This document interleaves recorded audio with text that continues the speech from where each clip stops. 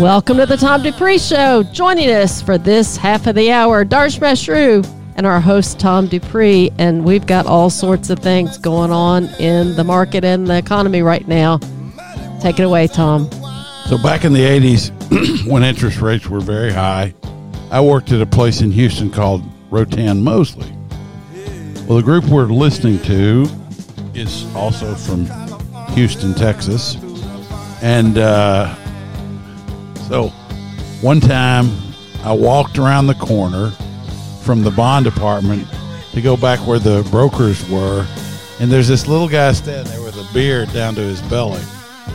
And it was Billy Hill or Dusty Gibbons, one of those guys from ZZ Top. And his broker was one of the brokers at Rotan Mosley. And frequently we would see people. One time I looked up and there's Hakeem Olajuwon. And another time I looked and there's this bow-legged guy, and it was Earl Campbell. So we would have celebrities in our office that were local people that, you know, would end up in our office because they had an account there. It's pretty interesting.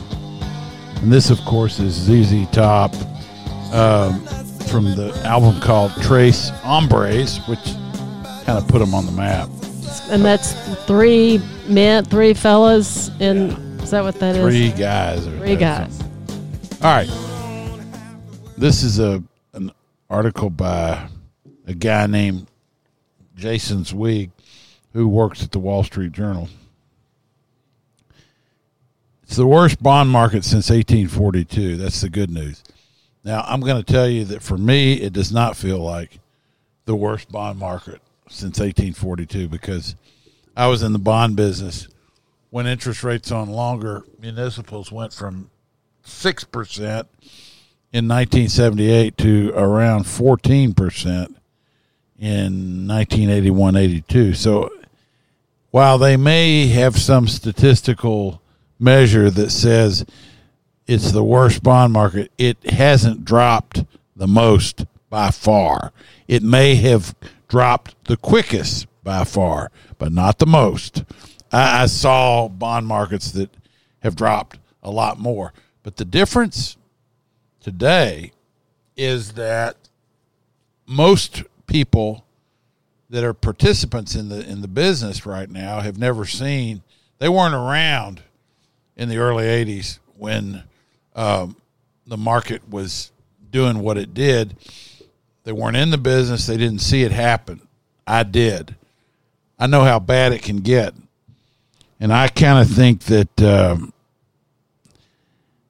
Jason Zweig is saying here that the 4-decade-long bull market in bonds is over. I'm not so sure that that's the case. I think we've had a big backup, certainly on the long end, and it is in bear market territory for longer bonds. I don't think it's quite as bad for your shorter-term paper. Yeah, so at the end of April 30th, the long bond was down 18%. That's a big drop. It's down even more than that now, I think. Right. So, and here in the last few days, it's rallied some. Yeah. The 30-year you're talking about. The 30-year, yes. So, yes, as you said, this is, I wasn't there in the 80s, but I've heard that, it was pretty bad in the early 80s. But this year has also been extremely rough because not only has the bond market dropped, but even the stock market has. And usually what we've seen over the last few decades, bonds have acted as safe havens when the stock market is dropping. And over the last 4 months since this year, 5 months since this year began, there hasn't been a place to park your money that hasn't dropped outside of cash, basically. So it's been a tough year. But what's interesting, and I think something that he mentions in the article, is that most years when the the bond market has dropped this rapidly,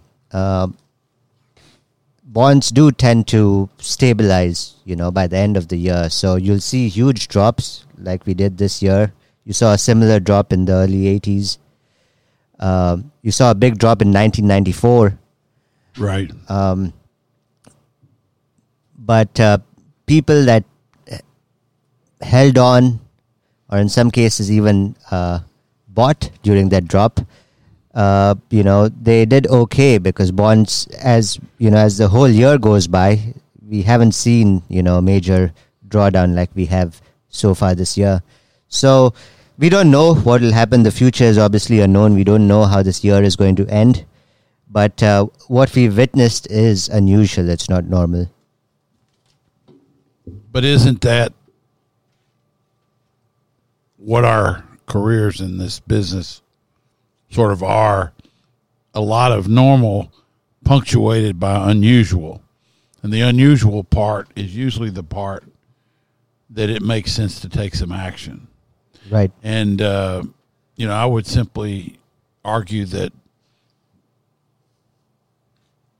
in the business, we sort of live through that which is usual, knowing that at some point we'll have unusual. Right.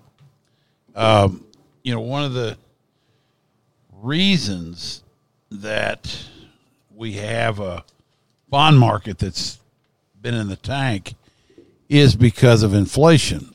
Now, I always assume everybody understands this, but of course they don't. If inflation is at, say, 3 or 4%, then in order for you to earn on your fixed income investments more than the rate of inflation, that means to earn enough money to make up for what inflation has taken away from you in purchasing power, you need to have an interest rate on your bond position higher than the rate of inflation. So if inflation's 4%, after tax, you need to be getting around 6% just to keep up. Lately, we have not had that. We haven't had an interest rate on bonds that will outpace inflation. Now, yesterday, I think it was 2 days maybe ago, you had a reading, as I recall, and it's a little unclear because I think sometimes the reporting is not as accurate as it should be. But as I read it, you had a reading of 0.3% for April. They showed a producer reading much higher, but the CPI was only up 0.3.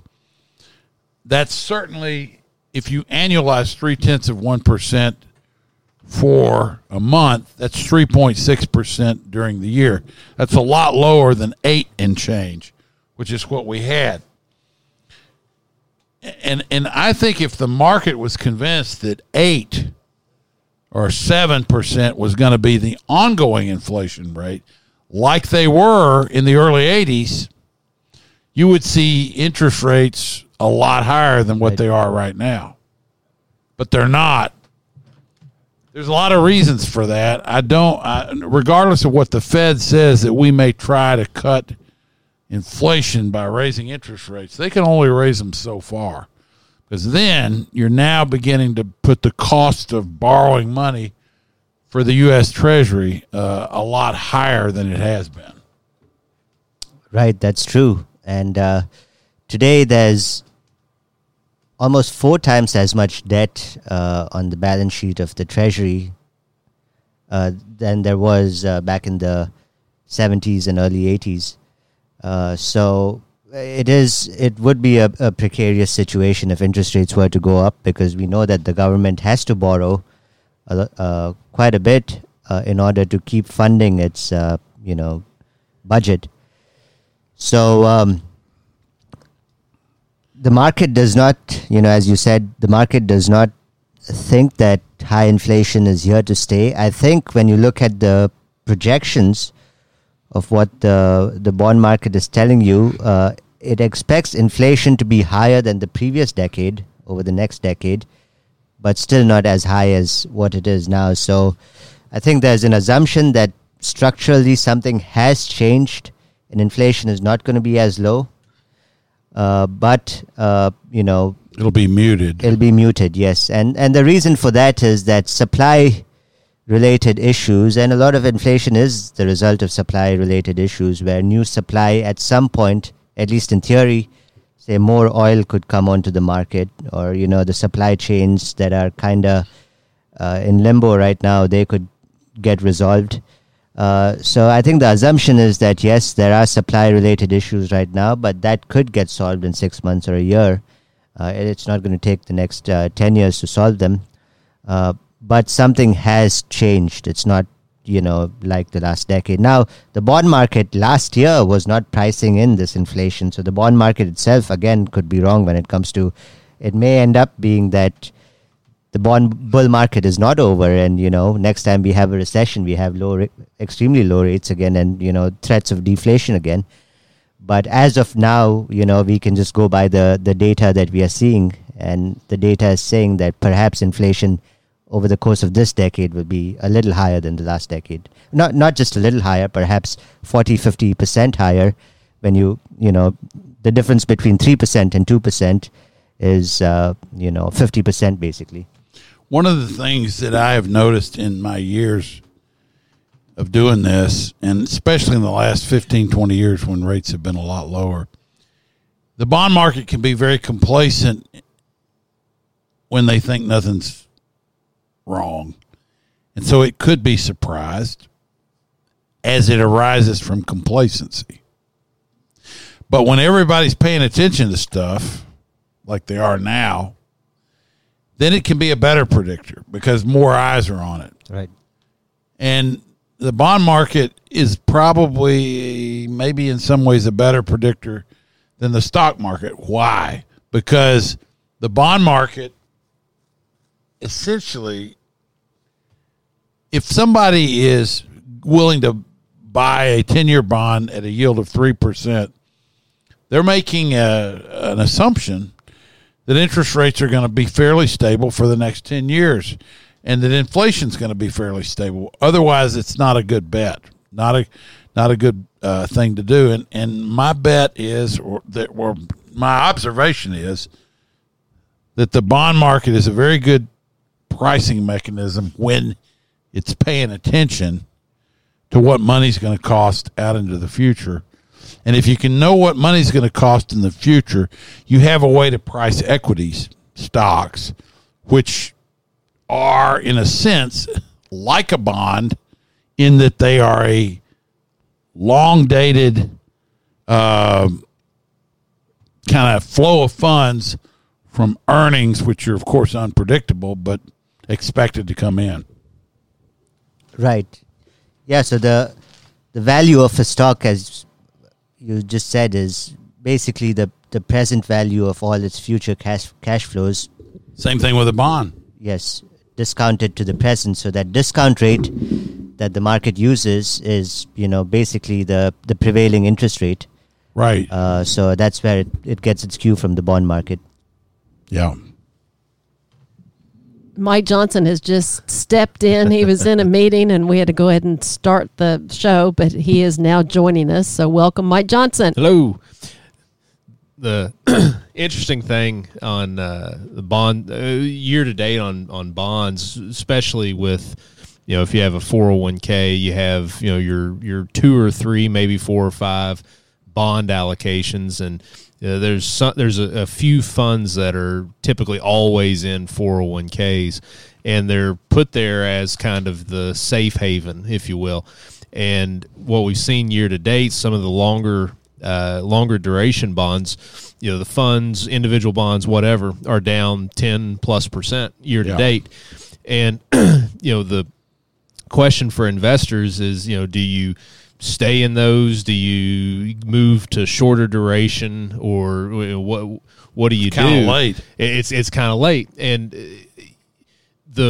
you all may have talked about this before, but the rate of interest rate increases this year, the rate that they've gone up, that the yields have gone up, has been extremely fast, almost unprecedentedly fast. And what you don't want to do is sell at the bottom, so to speak. If you did have a recession come about, you could have yields go back down because you have that flight to quality. Sure.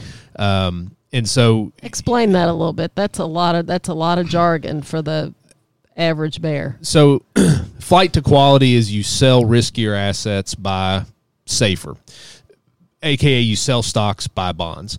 And so, if more people are buying bonds, then the yield goes down because the price is going up. You have that inverse relationship. So if we did have a recession and you had people selling stocks, meaning they're buying bonds, you could have yields go back down, which are good for your bond funds in terms of price. You could have appreciation in the fund from this point. And so you have to be careful of acting on emotion. And a lot of times you think of emotion as stock market volatility. Well, that's bond market volatility too.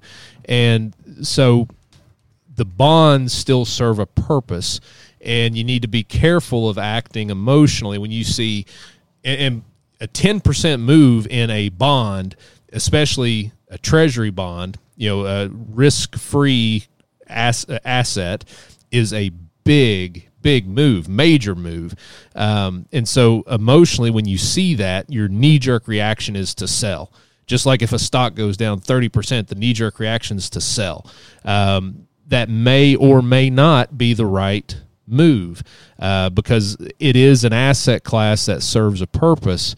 With all that being said, it depends on your situation. It depends on what your goals are. There are ways to navigate through this kind of market and hopefully try to take advantage of the volatility. And I'll take the chance right now to tell the listeners that we've had some confusion. There's another company in town that we're related to them because we're family, but we are not affiliated with them business-wise, and it's called Dupree Mutual Funds. They are a tax-free bond fund, and we have absolutely no affiliation with them business-wise, although there is a family relationship, and we are retirement-focused, so we're more of a full-service registered investment advisor. Since we've been talking so much about bonds, I wanted to clear that up because there is confusion from time to time. Darsh, you were going to say something? Yeah, I was just going to add that, unlike stocks, when it comes to treasury bonds, they are risk-free. So as Mike said, that they do have a purpose, and a move in a treasury bond is not the same as the move in a stock because there is no risk. Technically, at least, there is no risk of default. There has never been a default. So it is tempting, to think that this is going to act like a stock, and you can see stocks drop way more than bonds, but usually moves like this are unusual. But not impossible. I remember one time, 1986, when I was at Rotan Mosley, we brought a bond issue. We owned a bunch of bonds. There's 620s on the long end, 20-year bonds. They came at par. And by the time he got rid of all of them from that deal, like in 6 weeks, they were trading at 82. Wow. I mean, I've seen... listen, I think a lot of these guys, they write stuff and they do some research, but I've done a little of research of my own. And I mean, we've had bond market backups before. It's not the first time we've ever had one.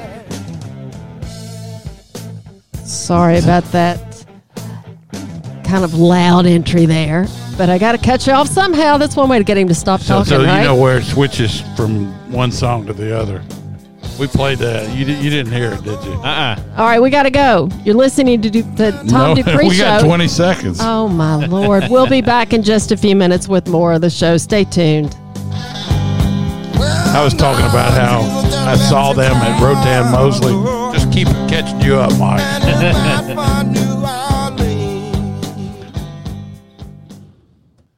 Trees there. We said, we got any new songs or anything? And you just kind of sitting around there. And he said, yeah, well, let's play it. I didn't like it much at the time, but now I love it.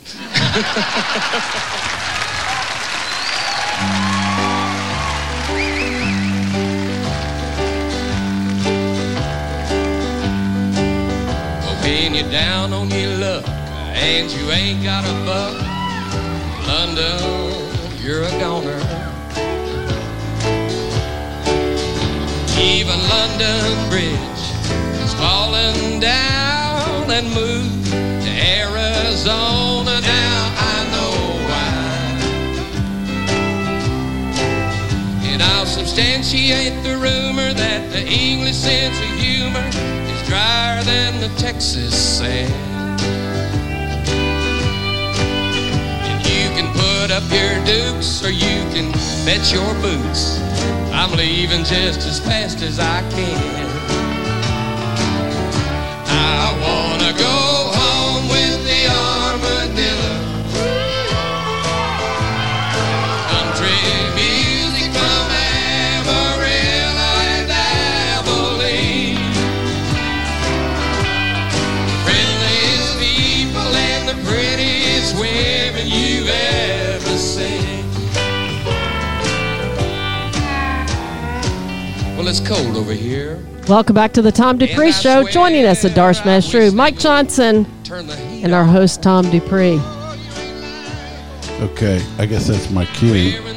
Usually is. That's Gary P. Nunn, N-U-N-N. And he wrote this song, which is known by some as the Texas National Anthem. He was part of the outlaw movement, which had Jerry Jeff Walker, who's sitting right there with him, Willie Nelson, Guy Clark, in a loose way, Waylon Jennings. Yeah, he's part of it. And this was a song that got played a lot at the Armadillo World headquarters in Austin, Texas, and also at a place called Lukenbach, Texas. Sometimes they would get together in a place called Terlingua, which is down on the Rio Grande, and they had the Terlingua chili cook-off. Now, this was during the 70s and 80s, and Texas was a very fun place to be at that time. You'd be on Southwest Airlines, and the waitress or the flight attendants would start singing, and yelling and stuff. It was fun. But this is Gary P. Nunn, who wrote that song when he was in London. But he was talking about missing Texas. Let it play for a minute. And go down to Marble Arch Station. Good for you. Good for you. 'Cause when a Texan fancies, he'll take his chance. Chances will be taken. Let's change the chords. And them limey eyes, they were eyeing the prize some people call manly footwear. Cowboy boots. They said you're from down south, and when you open your mouth, you always seem to put your foot there. You know, I think it's interesting. One of the comments on this post, it says, I wish people loved America like Texans love Texas. Good point. Okay, I'm just sharing a little bit of my wide-ranging background with you. Okay. And music taste. You want to go with that one? All right. What are the chances I retire and the stock market crashes? Oh, All that's my a plans good are one. upside down. I want to draw on my 401k and renovate my new home. What options do I have? This is from a website called The Moneyest, which I think looks like, what is it? Market Watch. Yeah, Market Watch. All right, go for it. So part of the question this person's asking, just kind of forget about it. I don't want to focus on this particular question, but it's the sentiment behind the question. I just retired. The market's going down. I had these plans. What do I do? That's essentially what it's asking. And I'm sure a lot of people out there are asking that same question. A lot of different ways we can address this, but think of it, categorize your expenses, if you will, or your goals. Categorize, you have your needs. That's your basic living expenses, utilities, gasoline, food. You have your wants. That's, you want to travel, you want to do this in retirement, you want to do that. And then you have your wishes, which are, I want to leave a legacy for beneficiaries. I want to leave it to a charity, whatever it may be. So before you retire, or as you're starting to think about it, you should already have these three categories kind of solidified in your mind. The needs are what they are. I mean, that you need it. Might be some flexibility in the spending there, but probably not much. The wants can be a little more flexible. So this person in particular says, I want, and he used that word, I want to draw on my 401k and renovate my new home. Well, that want can still be there in a year. That want doesn't have to occur right now. When you're looking at a pot of money that you're going to draw on for potentially 30 plus years, there has to be discipline about the withdrawals, how quickly it happens, what the rate of withdrawal is, and what the source of the withdrawal is. Do you take it from taxable money, from pre-tax, from a Roth IRA, all these different things? All of that, they're all variables, but what that means is they're all options. You have options on when to spend the money, how much to spend, how to invest each pot of money. All of this should be taken into account. So when you're looking at the overall investment approach, with this guy's situation, was it invested correctly? I spoke with someone yesterday, and it was a family member that had invested outside of us. It was a family member that lives out of the state, had invested some money that was short-term money, roughly a 2-year investment horizon. Well, they invested that in mid-December, and the market's doing what the market's doing now, so the account is lower than when it started, and they need this money in about 2 years. And he said, I know you all aren't managing it, but I'm just looking for advice. I just want a trusted advisor. What do you say? So, well, without looking at it, I don't know, but maybe it was invested correctly, maybe it wasn't. Because a 2-year investment horizon is a short-term horizon, and they may or may not have been invested correctly to begin with. May have had too much in equities because the market had been going up for all these years. It's going to keep doing that. So know what the use of the money, the length of time before you're going to need the money, and make sure it's invested appropriately for that length of time. If it's 2-year money, it doesn't need to be 100% equities. If the market goes up for those 2 years, it's great. But if you have, short-term volatility and you need the money, you got a big problem. So I gave him some advice. it was basically take a look at what you have. Maybe you reshuffle a few things, but it needs, you need to have a plan. You can't put something, especially when there's a spending need or a spending want, you can't put something like that on autopilot and just hope it works out. Well, you should never invest money that you're going to need right away in equities. And one could argue that buying equities is always going to involve risk of loss of principal.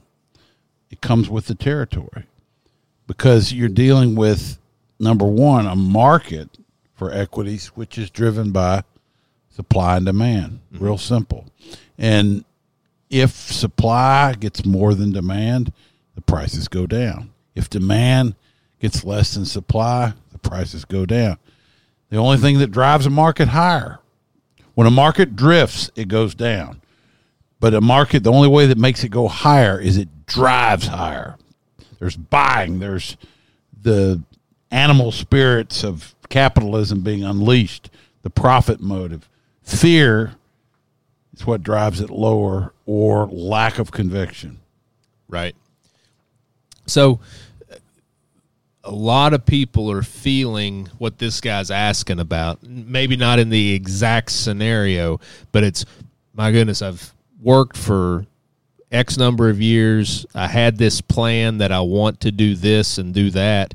Well, maybe you still can, but maybe the time frame needs to be adjusted. Maybe adjustments need to be made. Maybe you need a plan to begin with. You haven't ever formalized that. So you do have flexibility. You do have options. And it's important to have somebody that you can talk to and work through some of those things, and somebody that's going to be upfront and honest with you about it. Right. One of the things that I have said to a lot of people is that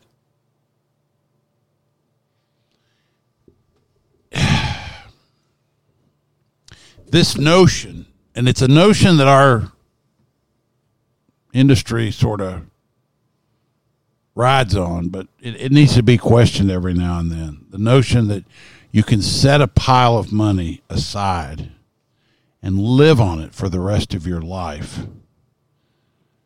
There's a whole lot of things that could counteract that and keep it from happening. That you can live 10, 20, 30 years without generating any income from employment or some kind of activity that you do, and just expect a pot of money to provide for you forever. I'm not saying it can't happen, but even the best laid plans don't always work the way they should, and sometimes people take undue risk with the money, given the idea that we've got to make this money produce. Right. I'll give you an example. When I first started this company in 2003, that's been 19 years ago. I've been in the business for 44 years. About 2004, maybe 05, I can't remember. This man came in. This was after the crash of 01-02. But he said, I've got my plan. I think it was from a major institution around here, 403B. And I've been taking X amount of money for X amount of years. And I think I can do it forever. And he said 02 and 01 and 02 came along. And the pot of money that I was taking it from is now half, and I don't know what happened to me. He had made 13% a year for like 20 years. And so he extrapolated that was going to keep going. And he said, therefore, I can safely take out 10% a year of the corpus.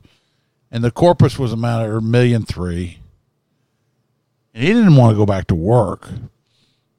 He wanted to fix what was broken. So the $1.3 million was now worth about $680,000. And he's taking out still $130,000 a year, expecting it to go back to $1.3 million. And he was in shock because his plan hadn't worked. Mm-hmm. Now, I've lived a career of all kinds of plans not working. Because if you're in this business, that's what you get to deal with. This isn't the beer business. This isn't the car business. This isn't, being a school teacher where you put in your 30-year working for the steel company or working for a car company, and you're going to get paid, and you're going to put money in your 401k, and everything's going to work like it. It's not the way this business works. So I am qualified to talk to people about things happening that you didn't plan on. Problem is, there's a lot of people who are very risk averse, and they spend their whole life trying to get risk out of their lives, which is not a bad idea, actually. But what I saw in my life was that that's not the nature of how things work. And risk will come and find you, even when you thought you had eliminated it. So the thing that I have found better is, whoever you are, wherever you are, you should still have some kind of skill that could be used to provide for you if everything else didn't work. That's right. And, I'm going to tell you something. Today, people are coming up with stuff, blogging in this day and age of blogging and influencing and doing a podcast about somebody's dog. I mean, there's lots of ways to monetize what you do. What are you looking at me like that for? I'm laughing about we had a dog take off on us today. We have an office dog, and she decided to go on a runabout downtown. That could have been a really good blog if we'd had like a GoPro on her collar. That's why I was laughing. So this guy who lives in Texas, I'm on his thing. What thing? Well, it's you. I don't know what it is. Is it a text thread? Yeah, he sends me stuff on WhatsApp. Okay. He's kind of a promoter type guy. And I accidentally sent him this picture of Nellie. The dog that got away today. Yeah, that I took the other day and in the car. Nice dog, bro. You thought about starting a TikTok or YouTube about your dog? No way. Yeah. And this is something that dude would do. And I wrote, not yet. But, people think that way. Yeah. People aren't doing TikTok just for fun. They get paid for eyes. And if you do one thing that goes viral, it can... I know a 14-year-old kid that's making six figures from TikTok stuff. Yeah. So don't tell me there's no way to support yourself. Yeah. It's just not true. Well, in long term, you talk about risk. That's the biggest risk is not learning, not improving yourself over a long period of time, not having a commodity that you've created in yourself, a skill that's worth something to someone, or something that you can do on your own. But that's one of the biggest risks that you can have, because that is, especially a younger person, that's the biggest asset that you have, which is time. You have time for, if we're talking about investments, you have time for investments to compound, and you have time to learn and get better at something, because your long-term earning potential is exponential. That's a compounding mechanism too.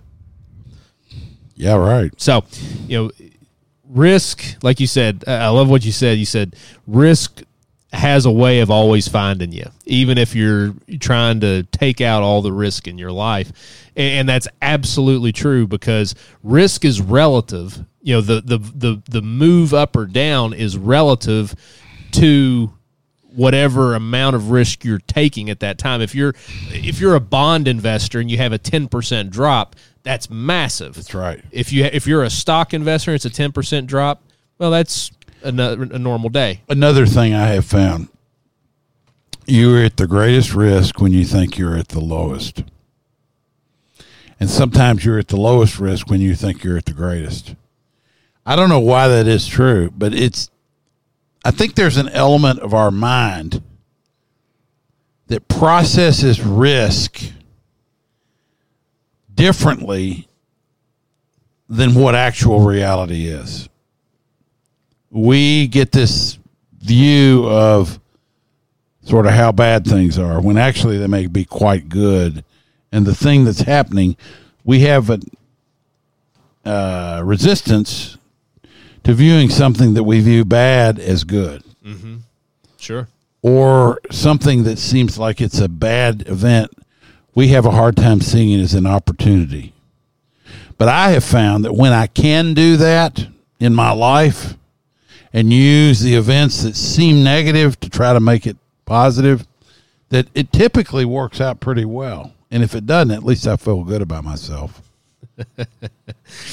Well, risk has a way of being sneaky too. Actually, a current client, they have a 401k that is not manageable by us right now, but she sent over some things, and her 401k over the last few years, because of certain areas that have grown as much as they had, there was risk that had come in there, and this market kind of woke them up a little bit, and she said, "Hey, can you take a look at this for me?" And so an investment portfolio risk can sneak in there just by the nature of markets. Style drift. You have to be aware of what's going on. Be aware and keep our phone number close at hand, 859-233-0400. We'd be happy to answer any questions you might have about something you heard on the show today, or questions about your portfolio. We'd be happy to take a look at that as well. It's an important time to know what you own, and it's an important time to have a lot of ears that can help you navigate this. We appreciate you listening today. You've been listening to the Tom Dupree Show with the Darsh Mashroom, Mike Johnson, and Tom Dupree. Go to our website, DupreeFinancial.com, if you want to hear more of the Tom Dupree Show. We appreciate you listening. Talk to you next week. Turn the heat on.